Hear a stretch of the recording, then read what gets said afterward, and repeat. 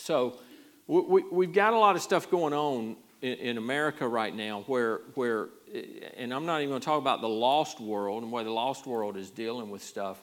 We got a problem in America with Christians we're embracing, professing Christians are embracing all kind of sin. That everything's okay. You know, the whole, you know, if you say homosexuality is sin, you're being unloving. If you are saying transgenderism is a problem, you're being unloving. You're being, you know, you're critical. You're whatever. You know, you're a fanatic. If you don't love Mother Earth and worship Mother Earth, going on, right, in that. So I found something that I read through it and I thought, I'm going to read that to you. Now understand, don't get mad as I'm reading it because it's written to be intentionally, it's maybe like satiric, being like a satire, but it's from let me just read it to you and just understand. But I want you to, as I'm reading these things, I want you to relate it to what we hear today. Folks, we have to stand for right. Amen. We don't have to be contentious and ugly and hateful, but we have to contend for the faith. Amen. We can't compromise. We can't capitulate to the pressures that are being forced on people, because it's the whole cancel culture. Because now it is, we'll force you. We're going to make you change your mind. You may not change your mind. We're going to make you, though, bow down to whatever golden image we put before you. Okay, so that's kind of the context. As we think about Shadrach, Meshach, and Abednego, okay? So why faithful exiles? It was like it was written like it's an article or like some group in that day with Shadrach, Meshach, and Abednego wrote this article. And it says, why faithful exiles can bow to the golden statue. And we know the story. Shadrach, Meshach, and Abednego, they didn't bow down. They didn't worship the image that Nebuchadnezzar had set up. So here it is. So it has recently come to our attention that Shadrach, Meshach, and Abednego have put forth the argument that any Israelite who bows down to King Nebuchadnezzar's golden statue has departed the faith and become apostate. We do not know who appointed these three extremely wealthy and privileged men to stand over everyone else and act as though their personal opinion should be the rule rule everyone follows. But here are 11 reasons why you can bow down to the statue and still love God. Okay, this is the argument, folks. You just know you're going to hear this argument out there. Well, I love God, but okay. Number one. Bowing down to the golden statue doesn't necessarily mean that you have to worship the statue in our hearts. We should bow down to communicate solidarity and love to our neighbors instead of judgment and intolerance. Okay? I mean, doesn't that just first thing, rings true to what's going on today? You are intolerant. You're intolerant if you don't embrace. And it's not that you just say, well, go live your life. Today, the intolerance is if you don't embrace and tell them, oh no, that's good. That's you be who you are. Love wins. Love whoever you want to love. Dress however you want to dress. But if you don't embrace that and stand with them, then you're intolerant. And they'll cuss you out. They'll throw rocks at you. And they're intolerant. Interesting. Number two, if we do not bow down to the statue, our neighbors will dismiss us as too rigid and will not listen to us share our faith. Number three, Nebuchadnezzar has been set over us by God's sovereign will. Shouldn't we obey the Lord's servant as an expression of our humility before God? Now, you can get into the whole, are we to submit to the authorities in our life? Absolutely. But are we to obey men or God? God. And we went through this, I preached a whole message on this about when it's unrighteous leadership, when it's unrighteous stuff, because the things folks our government's doing today, It's not even what the government that God, the authority that He gives government, they've overstepped that. So when they do that, then no, we don't have to bow down to those things when it goes against God. Can we be sure, number 4, can we be sure what the phrase, "you shall have no gods before me" means? Arguably, this golden statue is not a bad or not a god, but even if it were, bowing to it would not necessarily mean putting this particular god before the Lord. Why such a narrow interpretation?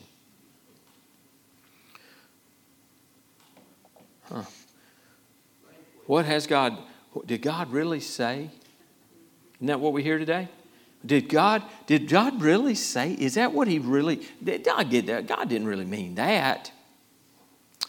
Number 5, also,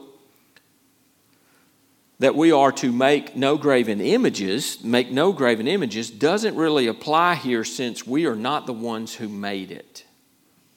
We didn't make it, but so we can bow down to it. Number 6, what about the younger generation? Our Israelite teenagers and young adults are learning new ideas from their Babylonian teachers and friends. If we refuse to bow to the golden statue, we risk losing our young people who will see us as exclusionary and narrow-minded. That's going on.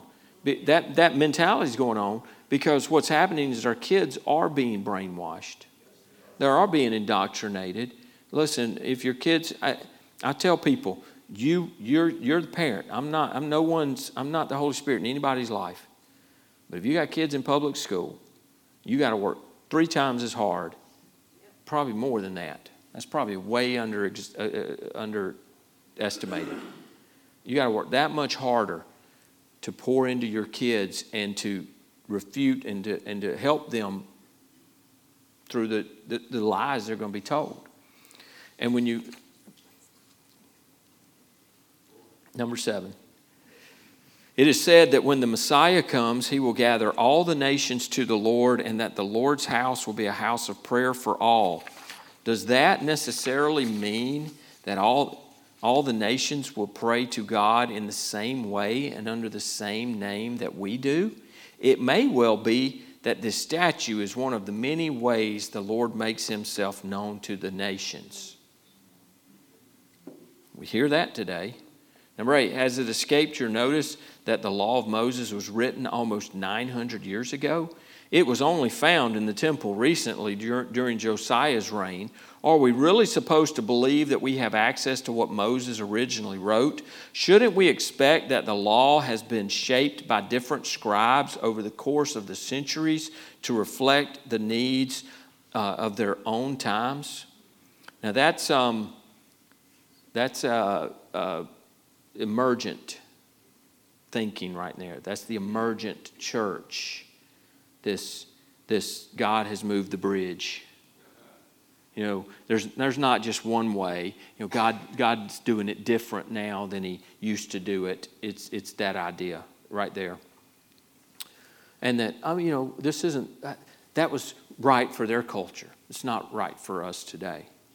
Number 9. On that note, the context of our present exile is so radically different than the context of the wilderness and Sinai. We know so much more now about the nations around us, and doesn't it seem that some of what we read in the law is inconsistent with what we now know? Oh, we're so much smarter than the Word. We're so much smarter.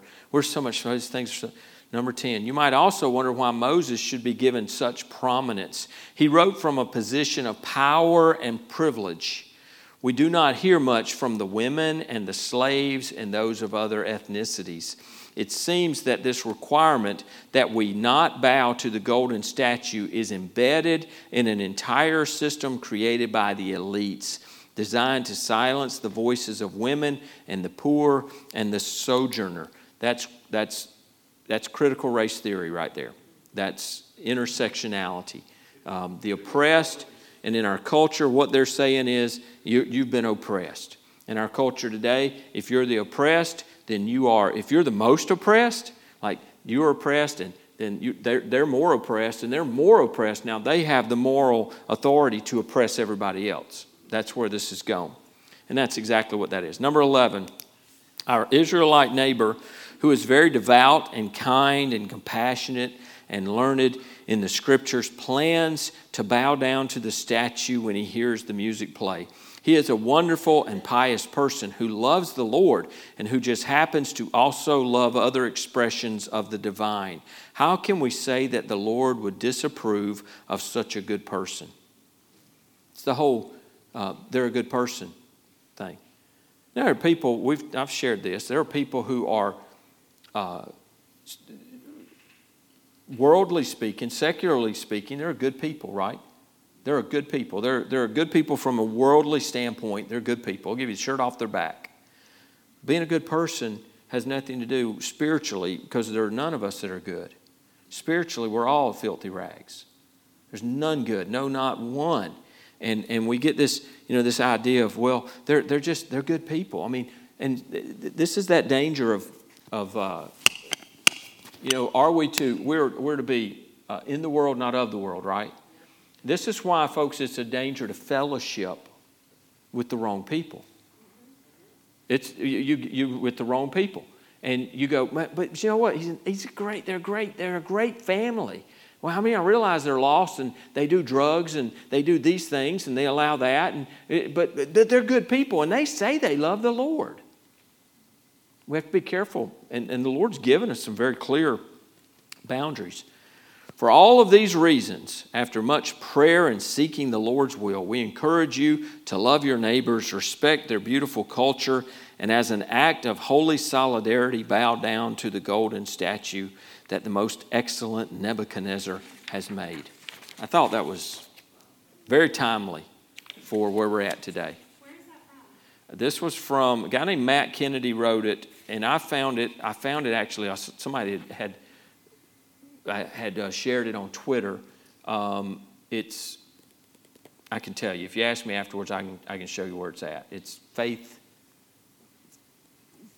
Stand Firm. Stand Firm, I think, is the site on Twitter, and they had it on there. It's actually from the latter part of last year, so I was glad that somebody posted that. It was very interesting, very timely. Amen?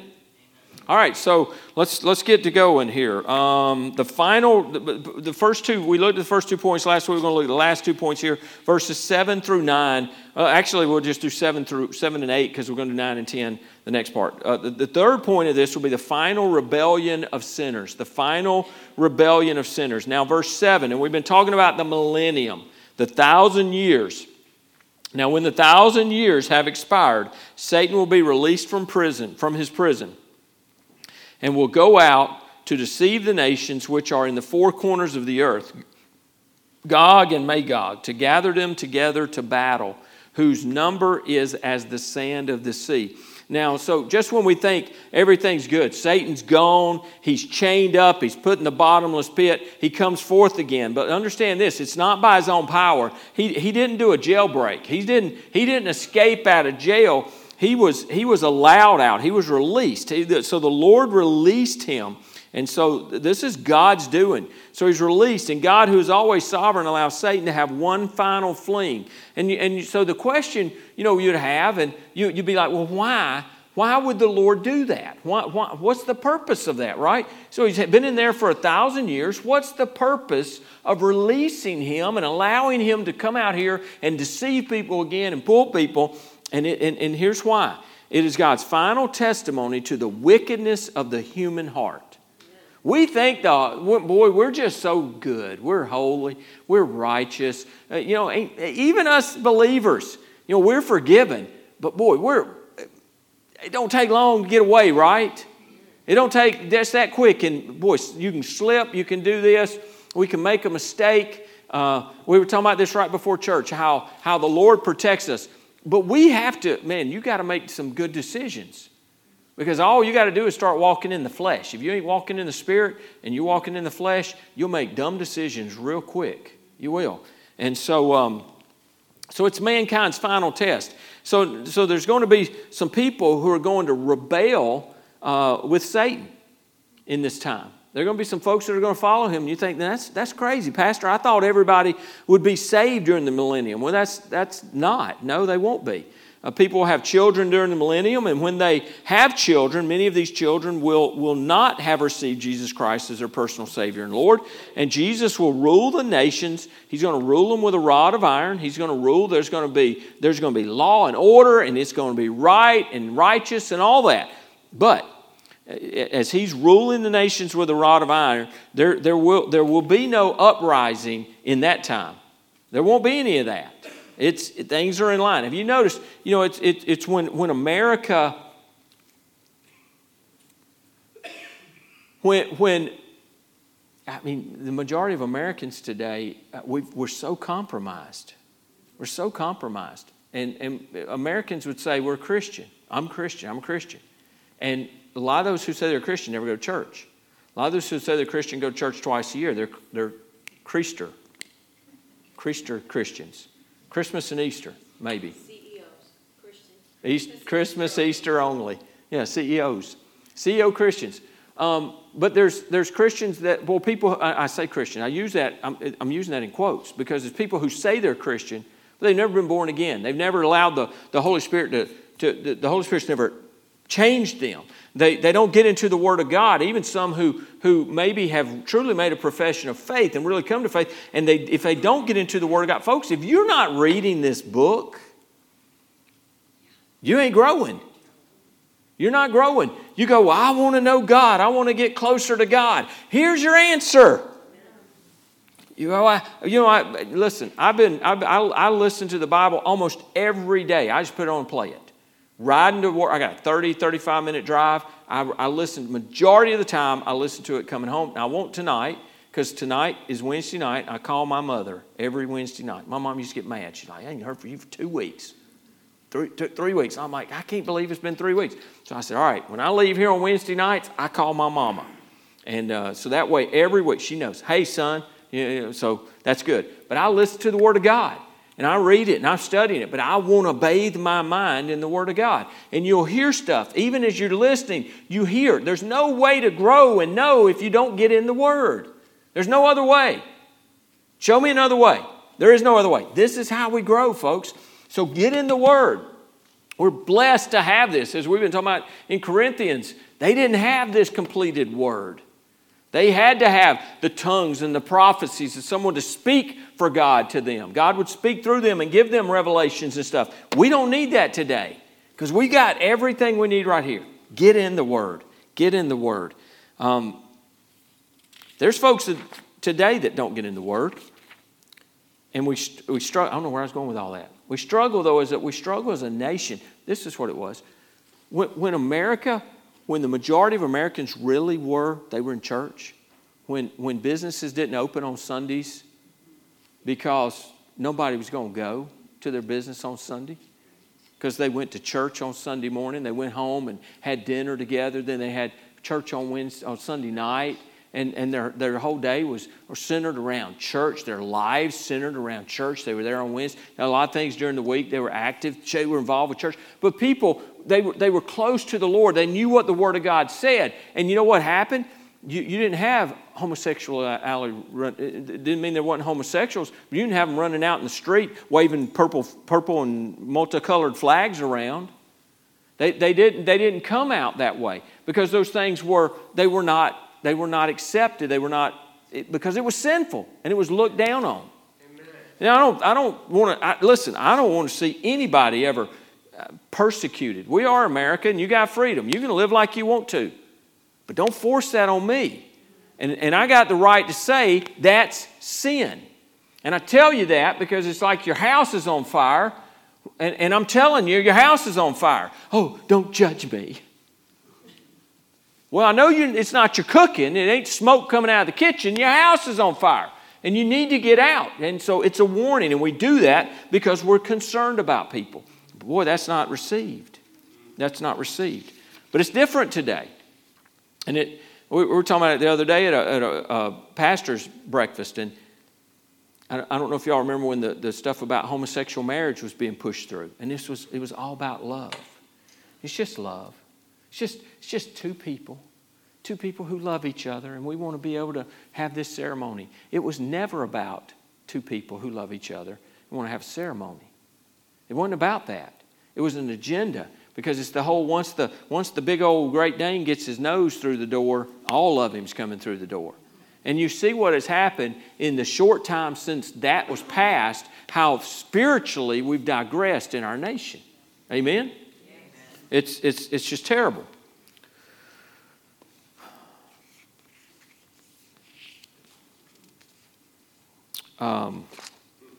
Satan's going to come back. He's going to lead an uprising.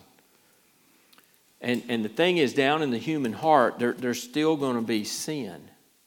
And those who haven't, listen, if they've not been washed by the precious blood of the Lord Jesus Christ, there's still sin.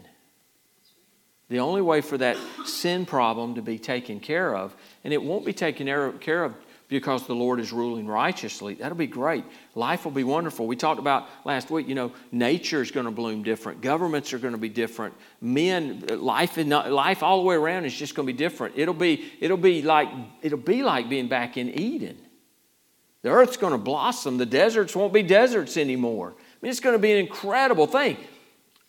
But the only thing that will fix the sin problem that each person has is that personal relationship with Christ, being scripturally born again. Amen?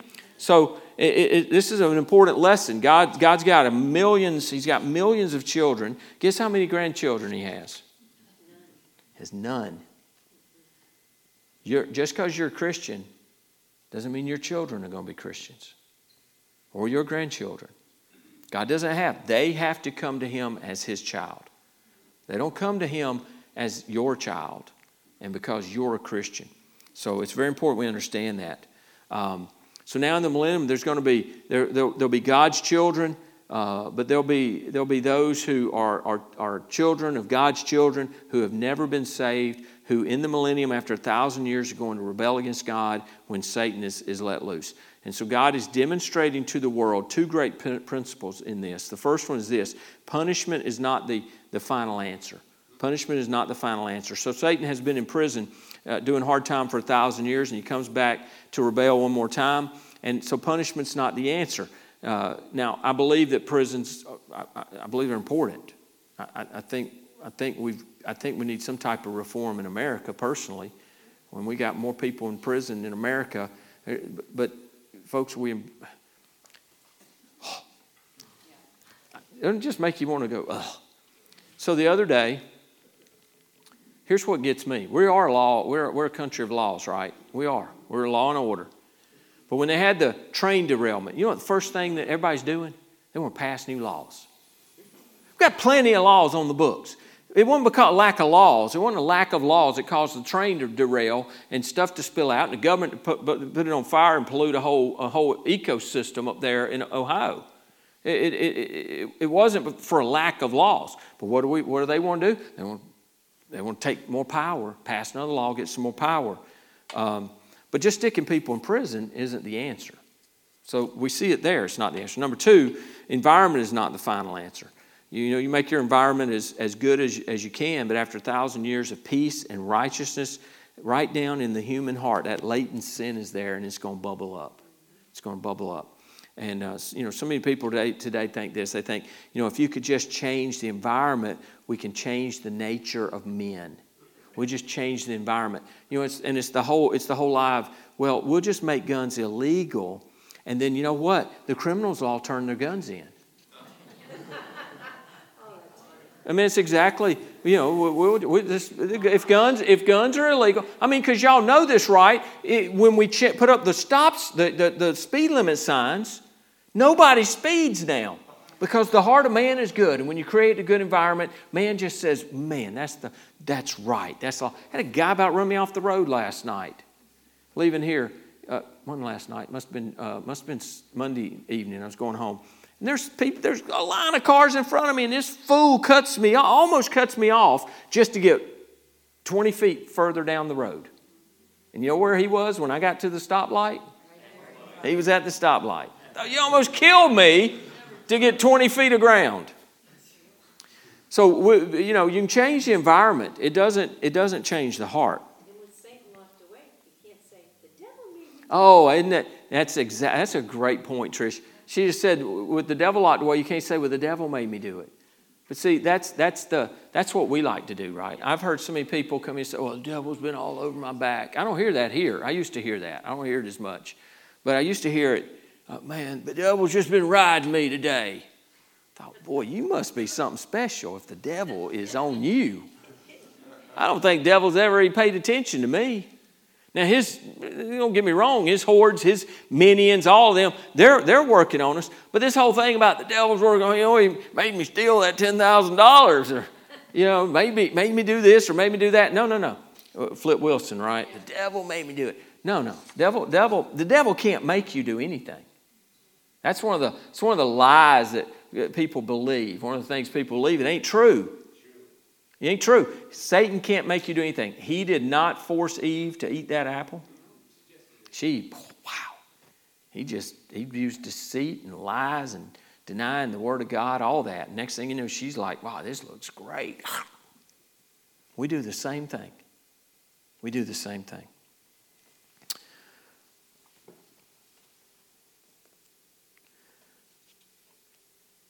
So you may think, is that really true? I mean, is that really true? So if everything's like perfect, is there really sin in hearts that is going to bubble up when Satan comes? Well, let me ask you, when did sin first come into the world? In the where? In the garden. God. I'm going to buy you a box of R's. That's what you're getting for Christmas. I'm going to buy you a box of R's. The garden. Jehovah Ka to the God. Ka. Right. Wasn't it in the Garden of Eden? Or am I missing something? It was in the garden. Was there a more perfect place? Has there ever been a more perfect place than the Garden of Eden? And they fell into sin. So the environment's not the answer. The criminologist and his prisons are not the answer. The sociologist and his programs are not the answer. The educator and his philosophies are not the answer. The statesman and his politics are not the answer. Folks, every 2 years we have elections. Every 4 years we think we're going to get the president that's going to be our savior. Please get over that. Please get over it. Now, don't get me wrong. I want somebody that's going to rule righteously. I want somebody that's a constitutionalist. I want somebody that loves America. I want those things, right? But I don't have any misconceptions. Ronald Reagan did not save America. We still had problems after Ronald Reagan was president. And Ronald Reagan, he was the greatest, right? He was the greatest. That was like my grandpa. I cried when he died. He'd been in office most of my life.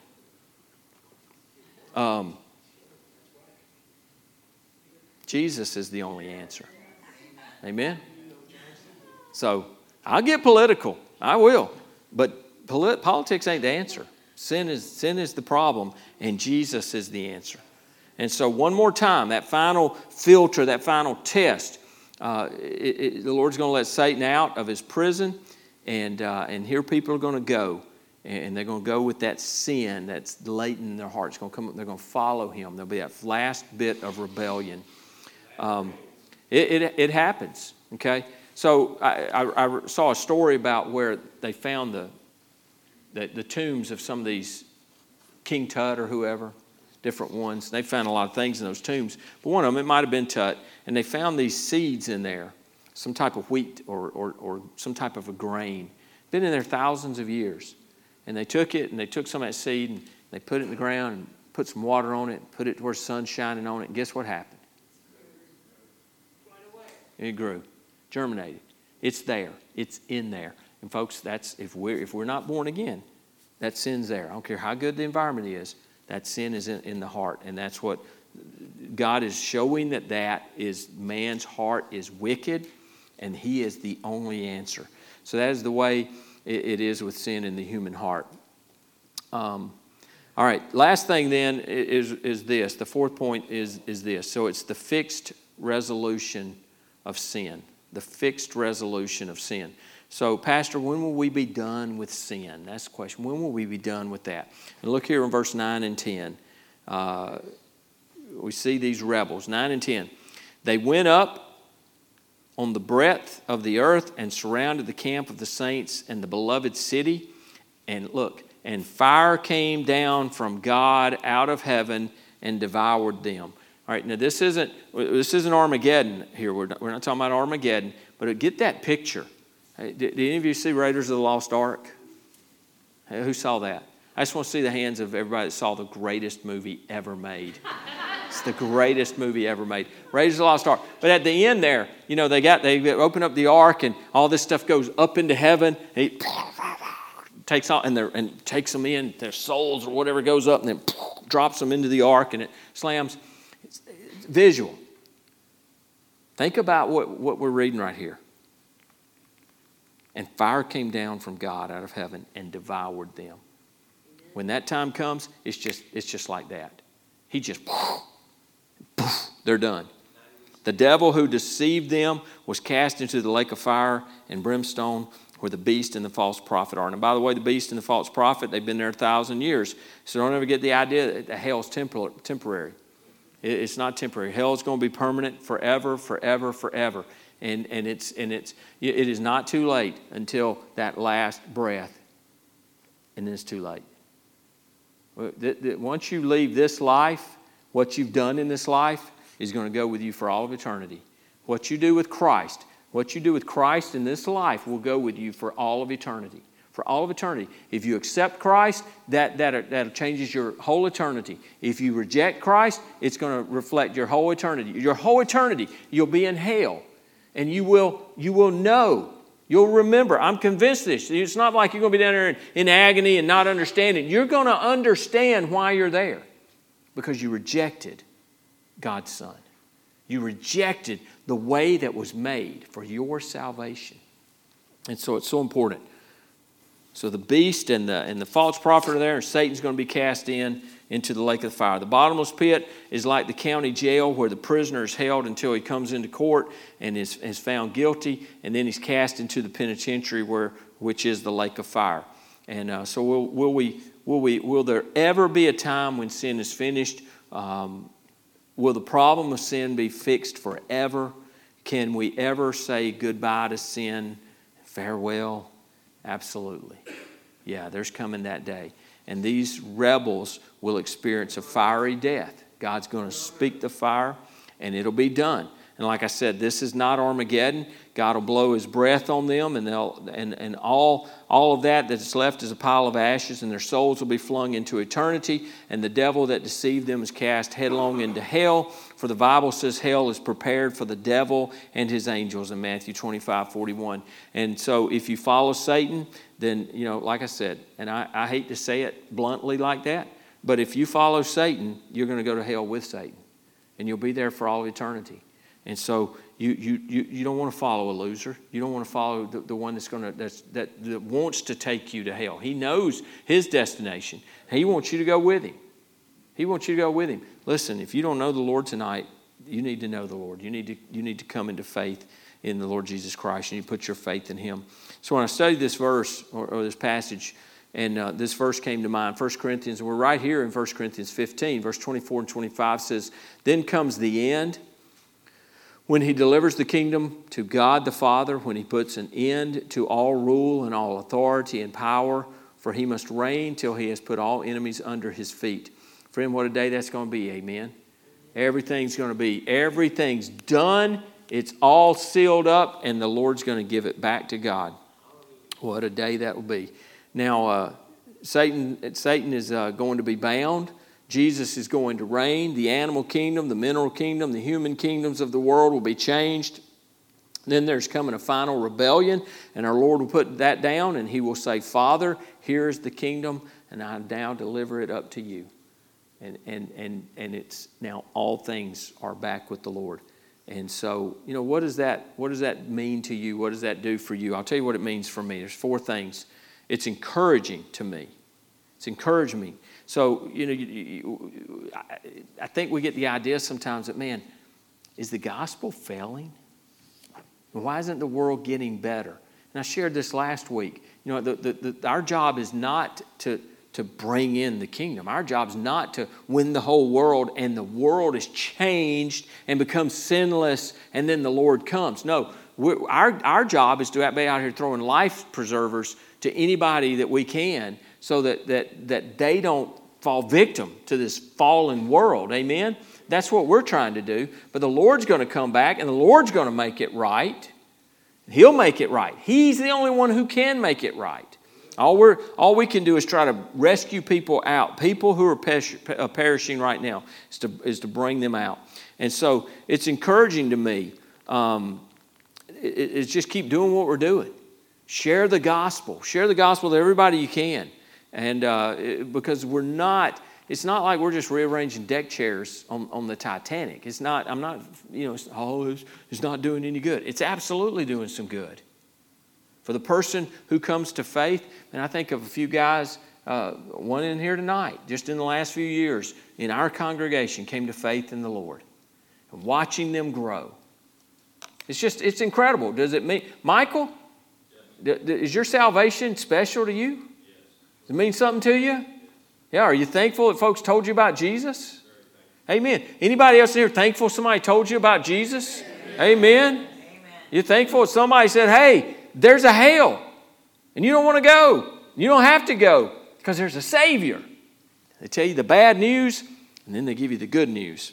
You realize you can't have good news without bad news sometimes, right? You can't. Let's say I do this. If I came up to you, Trish, and I said, hey, Trish, good news. Your house is not on fire. And you go, well, thanks, Captain Obvious. I didn't think my house was on fire.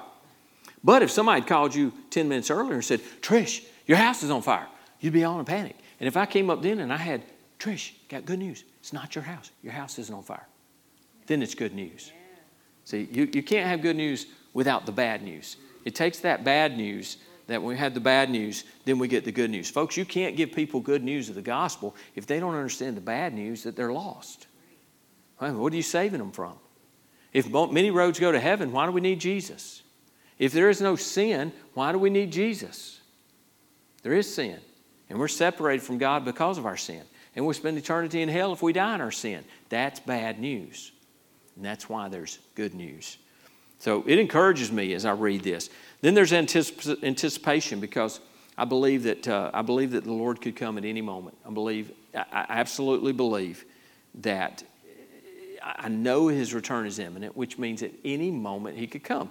And I expect this. I think we'll all be surprised. Even though we're looking, we'll be surprised when it happens, right? Do you ever wonder, like, what's going to be the next terrible thing to happen? I hate to think that way. But nobody thought about 9/11.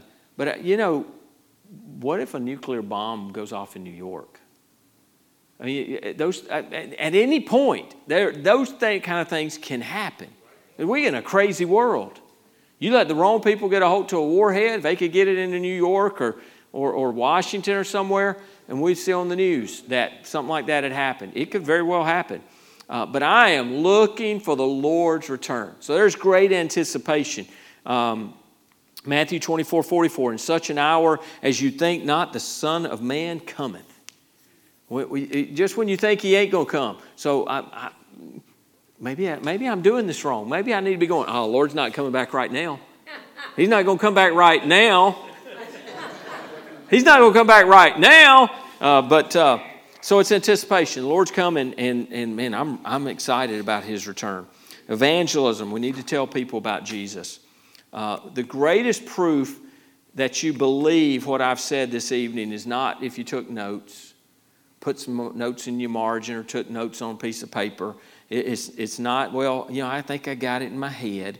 No, it's whether you got it in your heart. Amen. Did you get this in your heart? And is there a passion in your heart to bring people to Jesus Christ that people might be saved? Folks, that above all else. Here's the deal. We are to love the Lord our God with our heart, mind, soul, and strength, right? That's the first and the greatest commandment. If we're not doing that, that's the greatest sin, if we're not doing that. But if we're doing that, you know what I know? If we love the Lord with all of our heart, mind, soul, and strength, then we want to do what He wants us to do. And what He wants us to do is win folks to Him. That's what He wants us to do. He says, love your neighbor. Second thing, love your neighbor as yourself. Well, I tell you what, if I was lost, I'd want somebody to tell me about it. If I was going to hell, I'd want somebody to come and cast a lifeline to me. That's what we ought to be doing. That's how we ought to love our neighbor. You know, I'm for social programs. I'm for doing things to help people. But you know what? If you're just going to put a well in Africa and you're not going to tell them the gospel, okay, great. You gave them fresh water. They can have fresh water now and burn in hell for all of eternity. I'm not for social programs in that way. You know, you can feed people, but I ain't going to say you got to come to Jesus and go get a hamburger. But if you're going to feed them a hamburger and you're going to help people, then share the gospel with them. Give them bread of life. Amen. Give them water that they'll never thirst again. Amen. So we ought to have a passion to win souls and to share with those around us. Be a soul winner. And you go, well, preacher, I know I need to do that. I want to do that. I don't know how to do that. I'll sit down with anybody. You tell me I want to learn to be a soul winner. I'll sit down with you. I'll show you some ways to do that. It's not that hard. It really isn't. You don't have to be a great theologian. You know how you got saved. You know what the Bible says how we get saved. It's not hard. The hard part is having a conversation, because we're intimidated by that. You know how I know that? Because we're intimidated by meeting somebody new. All right? Be honest. How many of you are we were talking about this, and I think weren't we talking about this in the membership class the other day? We're talking about this, how if most of us by nature, we're a little shy, a little reserved. And so we see new people and we're like, I know they're new, but it's all it takes. And they're as scared as you are. Hey, I'm Conrad. What's your name? Danielle.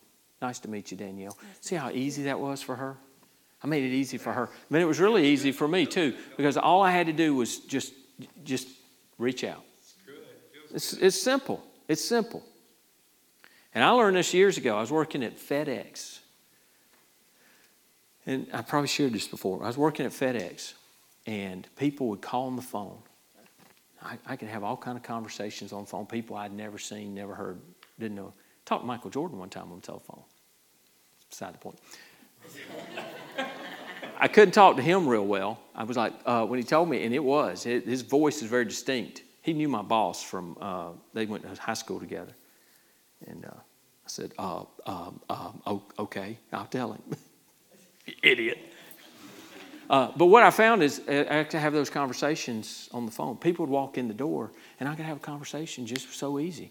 Because, that's my job. It's my job. I'm getting paid. That's what I have to do. I went, wow, I can do that when I'm getting paid. Why can't I do it for my Lord? And so I learned, and I've shared this, and some of you laugh at me. I'm a shy person. I really am. I'm a reserved person. I come in a room of 100 people. My nature is to stand in the back of the room, find somebody that's got a friendly face, and we'll stand there and have a conversation and watch everybody else. That's what my nature wants to do. Or find a table and sit with a couple people. Maybe, oh man, I know that guy. Let's go talk to him. But I've learned to overcome that. And it's just because I want to get out and be friendly. I want to meet and greet people because I want to represent the Lord. So we can all do that. It's part of being friendly in the church. And people come in, and man, nobody's ever said this church is an unfriendly church. But boy, we could be more friendly. Amen. And it can be more than just a handshake on Sunday morning. It could be some relationships that build. And in 3 months, you'll be, man, that's one of the best friends I got in the world. And we just met 3 months ago. Great stuff. Are you saved? Are you saved? I'm preaching to the choir tonight. But if you're not, if you don't know that you know that you know, if you're like, well, I think I know, then you're not there. You need to know that you know that you know. And the scriptures are clear. These things I have written unto you that you may know that you have eternal life. We don't have to wonder. Scripture is very clear. So tonight, if you go, preacher, I don't know that I know that I know. I'm not absolutely certain on this. If you've got some question, then deal with it. Deal with it. Deal with it before you leave here tonight. I'll be glad to talk with you. I'll be glad to stick around and talk with you, okay? All right. Chapter 20, we're getting close. You're getting close. Todd, do you already know where you're going? You're just going to finish up chapter 20? Okay, he's going to finish up chapter 20.